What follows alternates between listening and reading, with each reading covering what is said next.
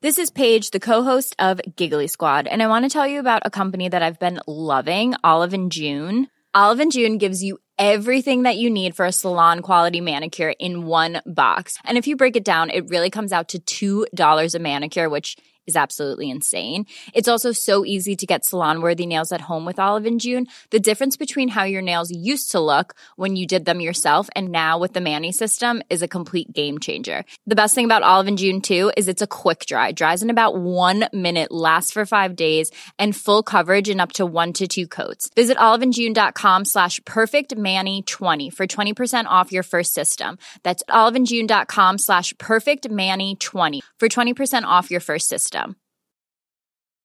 There's never been a faster or easier way to start your weight loss journey than with PlushCare. PlushCare accepts most insurance plans and gives you online access to board-certified physicians who can prescribe FDA-approved weight loss medications like Wegovy and Zepbound for those who qualify.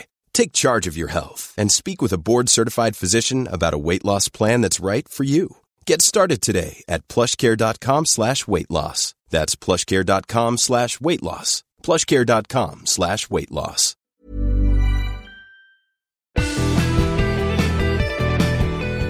This week, gamers crack a quantum problem that's too tough for computers. We should really compare this to have a needle in a haystack and humans, but it's like closing their eyes, putting your hand into the haystack, and then they actually find the needle because they look in exactly the right location. And the brain's built-in backup mechanisms. Robustness in the brain is perhaps produced using some of the same principles that engineers design into engineered systems. Plus the history and science of how we talk to ourselves. This is the Nature Podcast for April the 14th, 2016. I'm Kerry Smith. And I'm Adam Levy. The average 21-year-old American is estimated to have spent over a year of their life playing video games. But is there any way that all this devoted attention could be channeled to solving important scientific problems? Here's Sabrina Maniscalco of the University of Turku in Finland. There had been before video games developed for tackling certain problems which are computationally difficult to solve. But the surprising aspect is that it is possible to do this also for quantum problems. No wonder Sabrina's surprised. In the quantum world, particles can behave like waves, meaning that a single atom can act like it's in more than one place at once. But researchers are hoping that human intuition in this counterintuitive field can overcome some quantum problems that have outsmarted number crunching. Perhaps playing a computer game can help build a quantum computer. Quantum computers take advantage of the strange properties of the quantum world to do many calculations at the same time, quickly overtaking their classical counterparts. But performing calculations with the individual bits of a quantum computer while not tinkering with their fragile states isn't easy. Enter Quantum Moves, a game that simulates some tricky tasks that a quantum computer has to perform. Jacob Scherson, who led the research and made the game, explained to me the problem they were trying to solve. We need to perform operations quickly. And the reason we need to perform them quickly is that outside disturbances cause our atoms to lose their information on a typical timescale, which means we need to perform operations much faster than that. And that has proven to be a very big experimental challenge. One angle has been to take state-of-the-art computer algorithms, simulate the behavior of individual atoms, and find solutions. But then as we try to make them faster and faster, the quality of the solutions decreased. And here the operation that you're trying to perform quickly is moving an atom from one place to another with a laser. Now that doesn't necessarily sound so tricky until you remember that the atom's behaving more like a wave and so can kind of spread out all over the place. Was it hard turning this very abstract problem into a game? A major part of the work has really been putting it into form which was appealing enough for people to actually want to play it. Fortunately for us, we have an atom, and the atom is represented by something we call a wave function. And that wave function, when you move it around, tends to slosh very much like a liquid in a container, which means that we had sort of a classical analog of this liquid flowing around in a container that people could gather their intuition from. So how did people actually do at the game compared to computers? We compare player-generated solutions and computer-generated solutions at very, very short durations. And to our surprise, it turned out that although we have only a few thousand player playthroughs and hundreds of millions of computer attempts, there are still many instances in which the players have generated better solutions than all of these hundreds of millions of computer trials. We should really compare this to have a needle in a haystack, and the computers, they try to search systematically, and the wonder of this is that humans, but it's like closing their eyes, putting your hand into the haystack, and then they actually find the needle because they look in exactly the right location. So the best human attempts at this game were better than the best computer attempts? Exactly. But we took this one step further. We took all the information from the players and fed that into the computer and let the computer optimize now, not based on its own initial guesses, but based on the player guesses. And then it turned out, if we combine the intuition of players informing initial guesses that are not perfect with the capabilities of computers at fine-tuning solutions, then we get solutions that are much, much superior to both what humans can generate and what computers can generate individually. Were you surprised by these results? Yes, extremely surprised, because if I take the player solutions, it traces out a completely different type of solution than the one I would have imagined.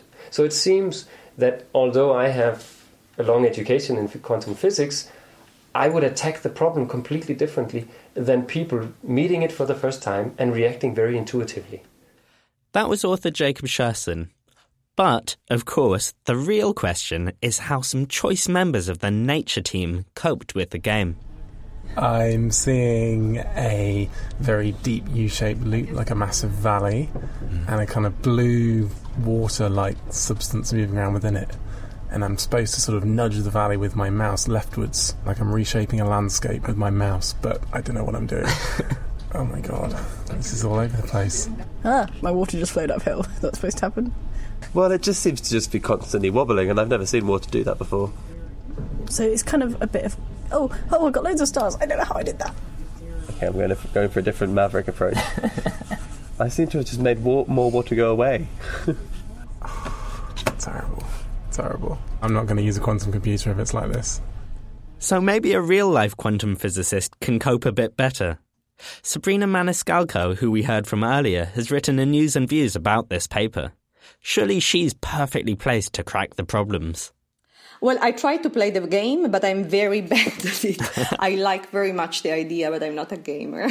It's strange that players that have no knowledge whatsoever of the complicated mathematics behind quantum physics are able to solve, by playing a video game, open difficult problems in quantum physics. Could something like this actually help us move substantially towards being able to build quantum computers? If it is possible somehow to channel these abilities of players playing video games to solve complicated problems in quantum physics, this definitely could be very useful for research in quantum computers and in all quantum technologies at large.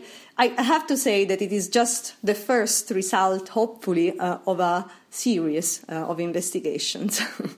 That was Sabrina Maniscalco of the University of Turku in Finland. Before her, you heard from Jacob Schersen, who's at Aarhus University in Denmark. Jacob's paper and Sabrina's News and Views are both available at nature.com/nature. To play quantum moves, head over to scienceathome.org. Or if quantum isn't really your style, try protein folding or wiring a piece of brain. Search for Foldit or iWire, both all one word, to test your skills. When engineers build a system that needs to be reliable, anything from a transistor radio to a space shuttle, they often build in a bit of redundancy, a few circuits that do the same job in case one of them fails. Sometimes this is called fault tolerance, sometimes simply robustness. Here's researcher Shaul Druckmann of the Janelia Research Campus, run by the Howard Hughes Medical Institute. So imagine something like a space shuttle where you have multiple programs running. So the critical components, things that drive the engines and so on, are extremely robust. But the components that are not mission critical, I don't know, something like the astronaut's email or whatever it is, then we find that they're far, far less robust. Space shuttles aren't the only super complicated system that this applies to. The same principle is at work in the brain. The mouse brain in this case. Here's Shaul's colleague Karol Svoboda. There's a large kind of body of research and knowledge related to this term robustness. And I think what we found is that robustness in the brain is perhaps produced using some of the same principles that engineers design into engineered systems. Now, neuroscientists suspected that robustness is built into brains too, just as it is into engineered systems, because I guess we don't just go around forgetting everything routinely and not managing to make the right movements. Right, Karol? That's right. And it really hasn't been much on the radar. In the brain, it just hasn't been studied very much. As you were saying, people may have suspected there would be redundancy on the behavior level.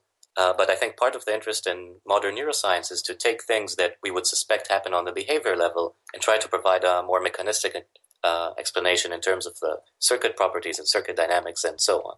And let's just go into the study in a bit more detail then. And it seems to be in two parts. One is there's some experimental work, and the other is an attempt to line up a model with what's going on in the experiment.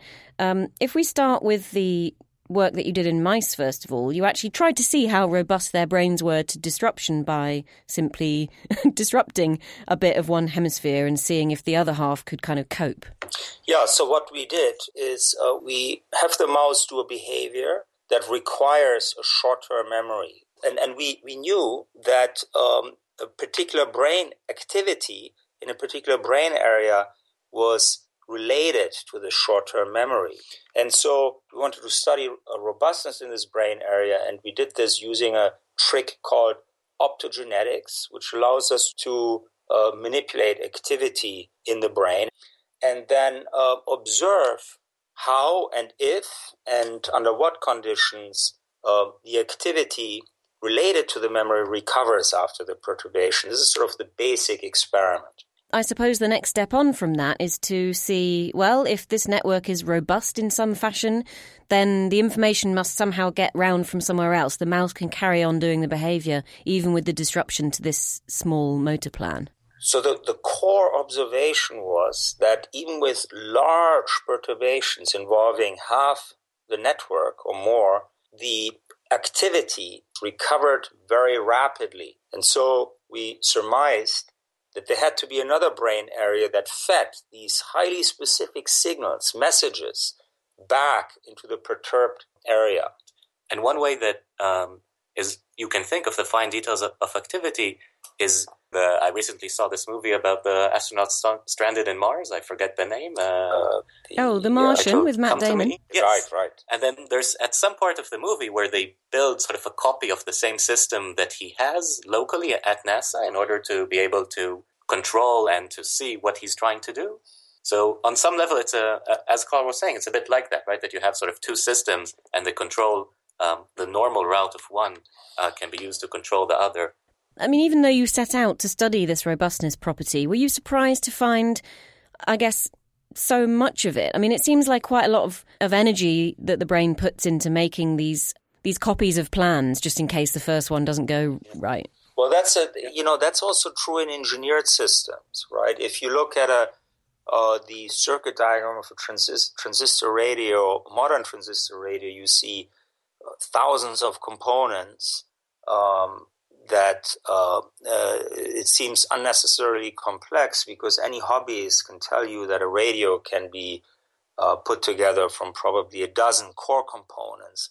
All the other stuff in the circuit diagram is related to robustness, to avoid feedback oscillations at different frequencies, to stabilize the power supply, and so on and so forth.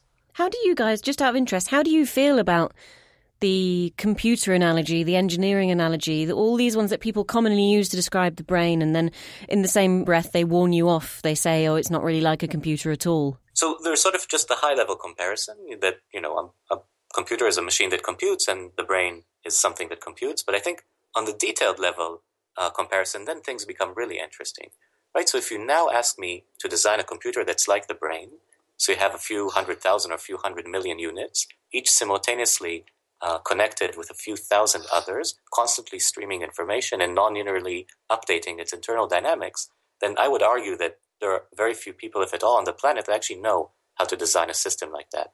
All these things, when we build computer systems, they happen in a much simpler way. So I think one of the fascinating things is to try to push our understanding of where does this analogy break.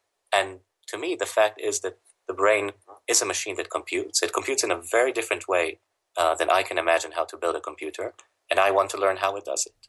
That was Shaul Druckmann and Karel Svoboda, both at the Janelia Research Campus in Virginia. Coming up in the news chat, door-to-door canvassing reduces people's prejudice. But before that, it's time for the research highlights with Shamini Bundell. Ribose, a molecule that helps form the backbone of DNA and RNA, has been created in space-like conditions. This might go some way to explaining how such compounds could first have originated. Researchers first made a fake comet in a lab out of water, methanol and ammonia at a chilly minus 195 degrees Celsius. Then they pounded it with UV light, which simulates ice forming. The residues that formed when the team warmed it up contained ribose and other sugars. More evidence that comets could have seeded the molecules that made life possible on Earth. The paper is in Science. Geneticists have found 13 people who have mutations that usually cause disease, but they're healthy. Disorders such as cystic fibrosis can be caused by a single gene mutation, and usually, if you have the gene, you'll have the condition. But in a study that looked at a whopping 590,000 genomes, this handful of 13 genetic superheroes emerged. Studying such people could teach scientists the secrets of disease resistance and hint at treatments. Find the results in Nature Biotechnology.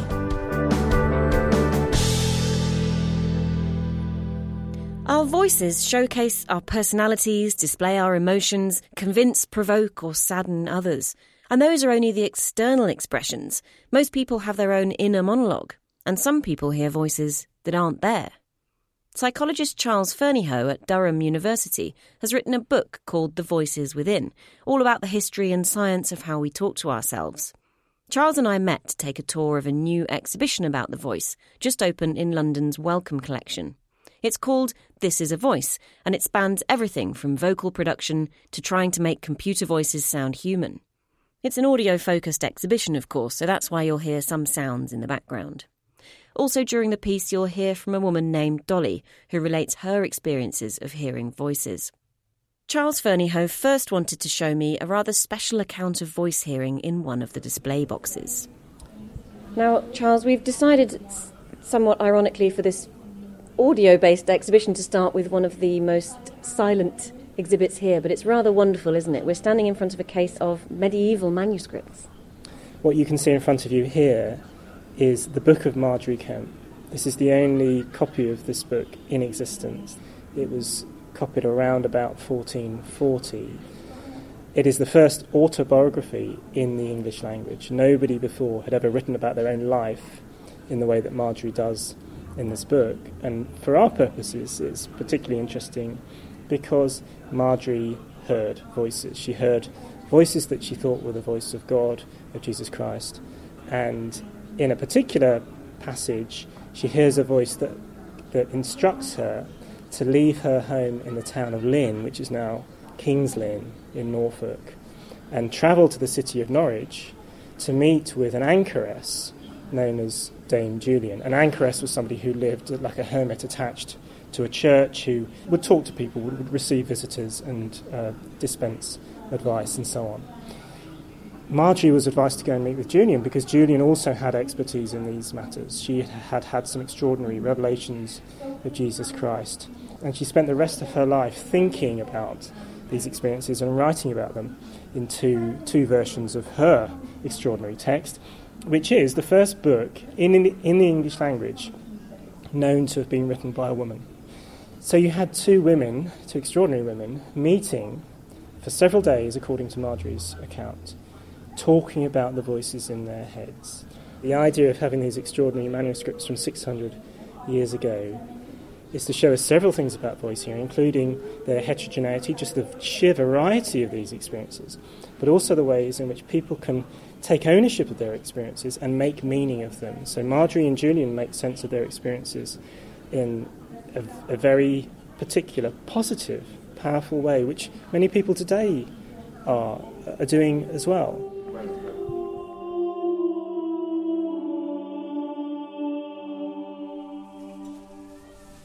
They told me to go recruit disciples. He said, you can't change the world without disciples. So I went into Morrison's, and there was this guy trying to read which TCP was going to have. Was going to have the smaller bottle or big bottle? I said, you don't need TCP, you need Jesus in your life. He told me to F off. The voices around the kind of Jesus thing were not harsh. They were quite benevolent but dangerous as well, because they would say, you know, you're invincible, step in front of a bus to prove it.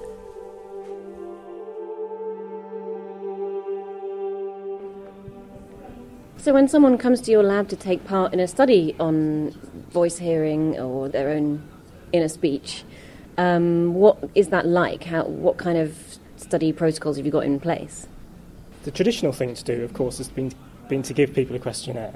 So ask them to fill in a checklist about their experience, and you get some numbers then that you can crunch and you can do some nice statistical analyses with. And we use those methods, but they're very limited, not least because we're not always very good judges about what goes on in our experience. We often come to the task of reporting on our experience with a lot of preconceptions. So, for example, I used to have a preconception that I was doing inner speech, talking to myself in my head all the time. I'm much less certain of that now. That's partly because of a method that we've been using called descriptive experience sampling. In the old days, what people did in studying inner speech in the brain is they'd put someone into the fMRI scanner and they would say, right, do some inner speech for me. Talk to yourself in your head for saying a particular utterance. And what you get when you do that is you get certain patterns of activation. You get the kind of language systems focused on the left hemisphere of the brain kicking into action. We wanted to compare that standard paradigm with what happened when you waited for people to do inner speech spontaneously and you caught it using this very refined, specific method known as descriptive experience sampling. And so we did both. We did the standard paradigm and we did this waiting for inner speech to occur naturally. And we got totally different patterns of activation. And the implications are quite profound. When you put someone into a scanner and ask them to have an experience, you can't be sure that they're having anything like the kind of experience that you want them to have or that you're interested in. You were studying people who use their inner speech in the way that we all use it, you know, when we're going around the shops or remembering a phone number or that sort of thing. But what about clinically? Because there's a lot of evidence that hearing voices is, you know, a symptom of many common psychiatric conditions. Hearing voices is strongly associated with the condition of schizophrenia.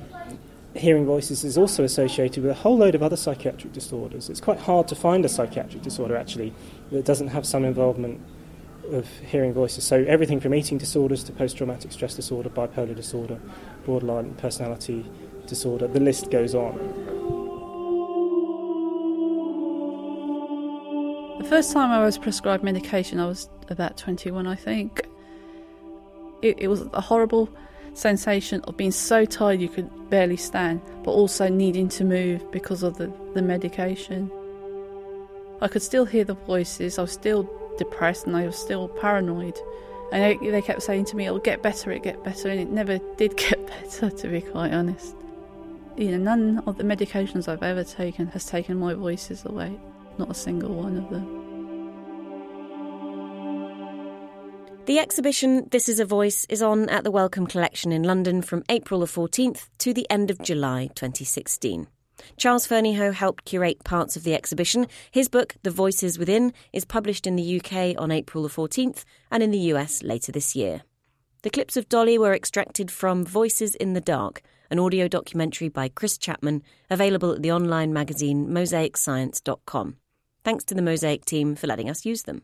Time now for our weekly news chat, and Heidi Ledford joins us from all the way in Boston.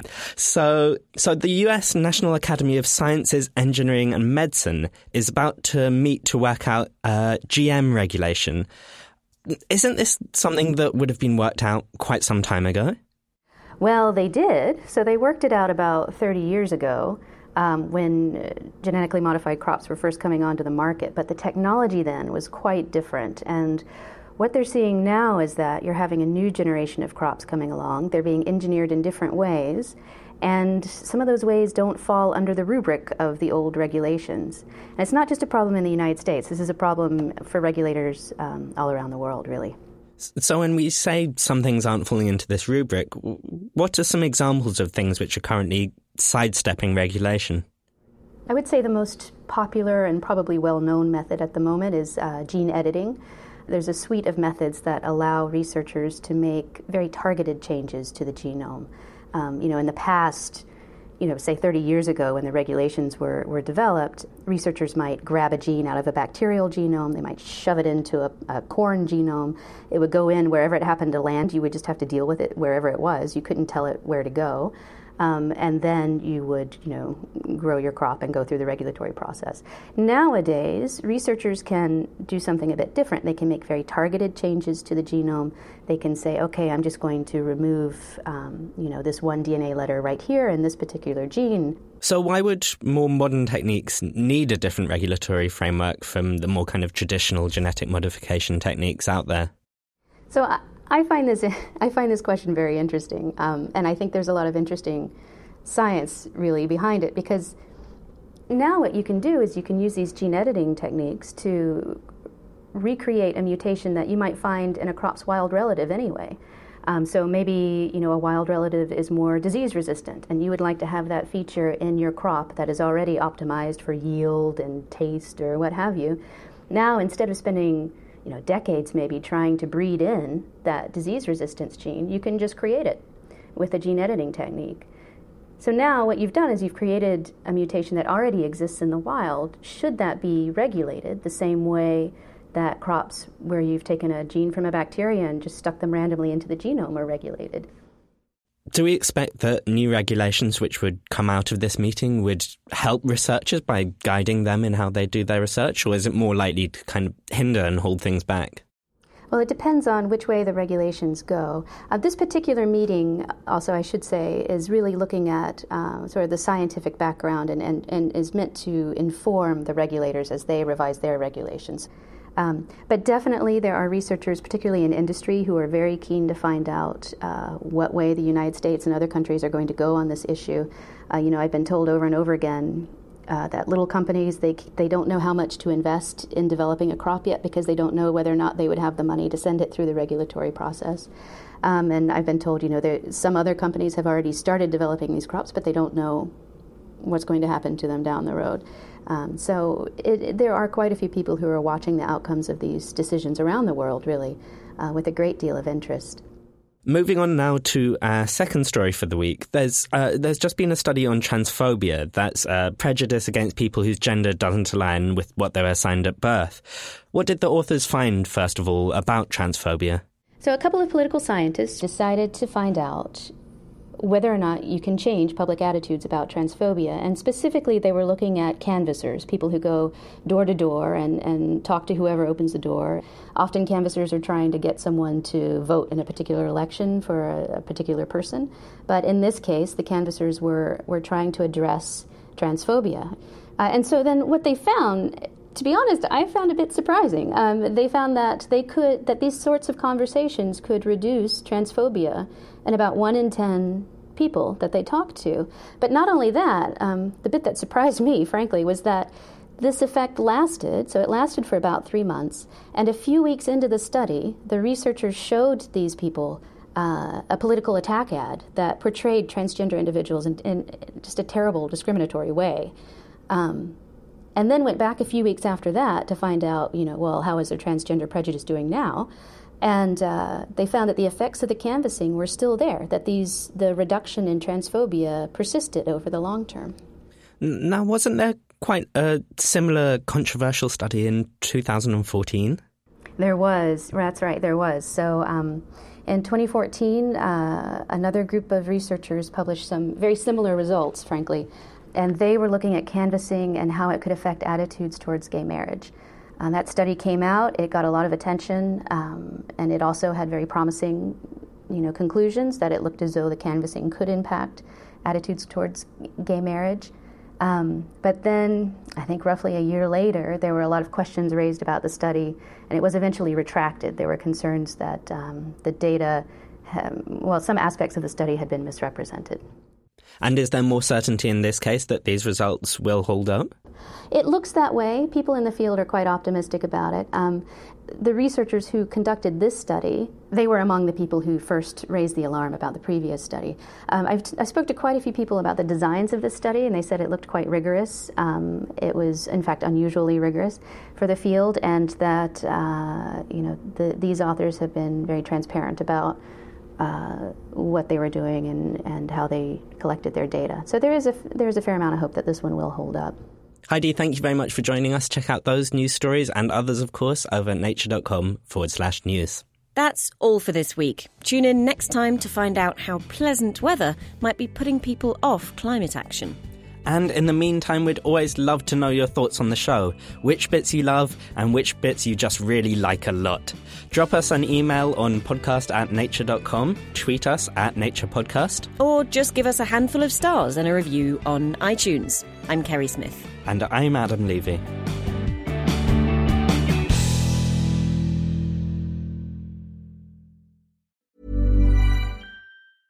Normally, being a little extra might be a bit much, but not when it comes to healthcare. That's why United Healthcare's Health Protector Guard fixed indemnity insurance plans, underwritten by Golden Rule Insurance Company, supplement your primary plan so you manage out-of-pocket costs. Learn more at uh1.com. Flexibility is great. That's why there's yoga. Flexibility for your insurance coverage is great too. That's why there's United Healthcare Insurance Plans. Underwritten by Golden Rule Insurance Company, United Healthcare Insurance Plans offer flexible, budget-friendly coverage for medical, vision, dental, and more. One of these plans may be right for you if you're, say, between jobs, coming off your parents' plan, turning a side hustle into a full hustle, or even missed open enrollment. Want more flexibility? Find out more about United Healthcare Insurance Plans at uh1.com.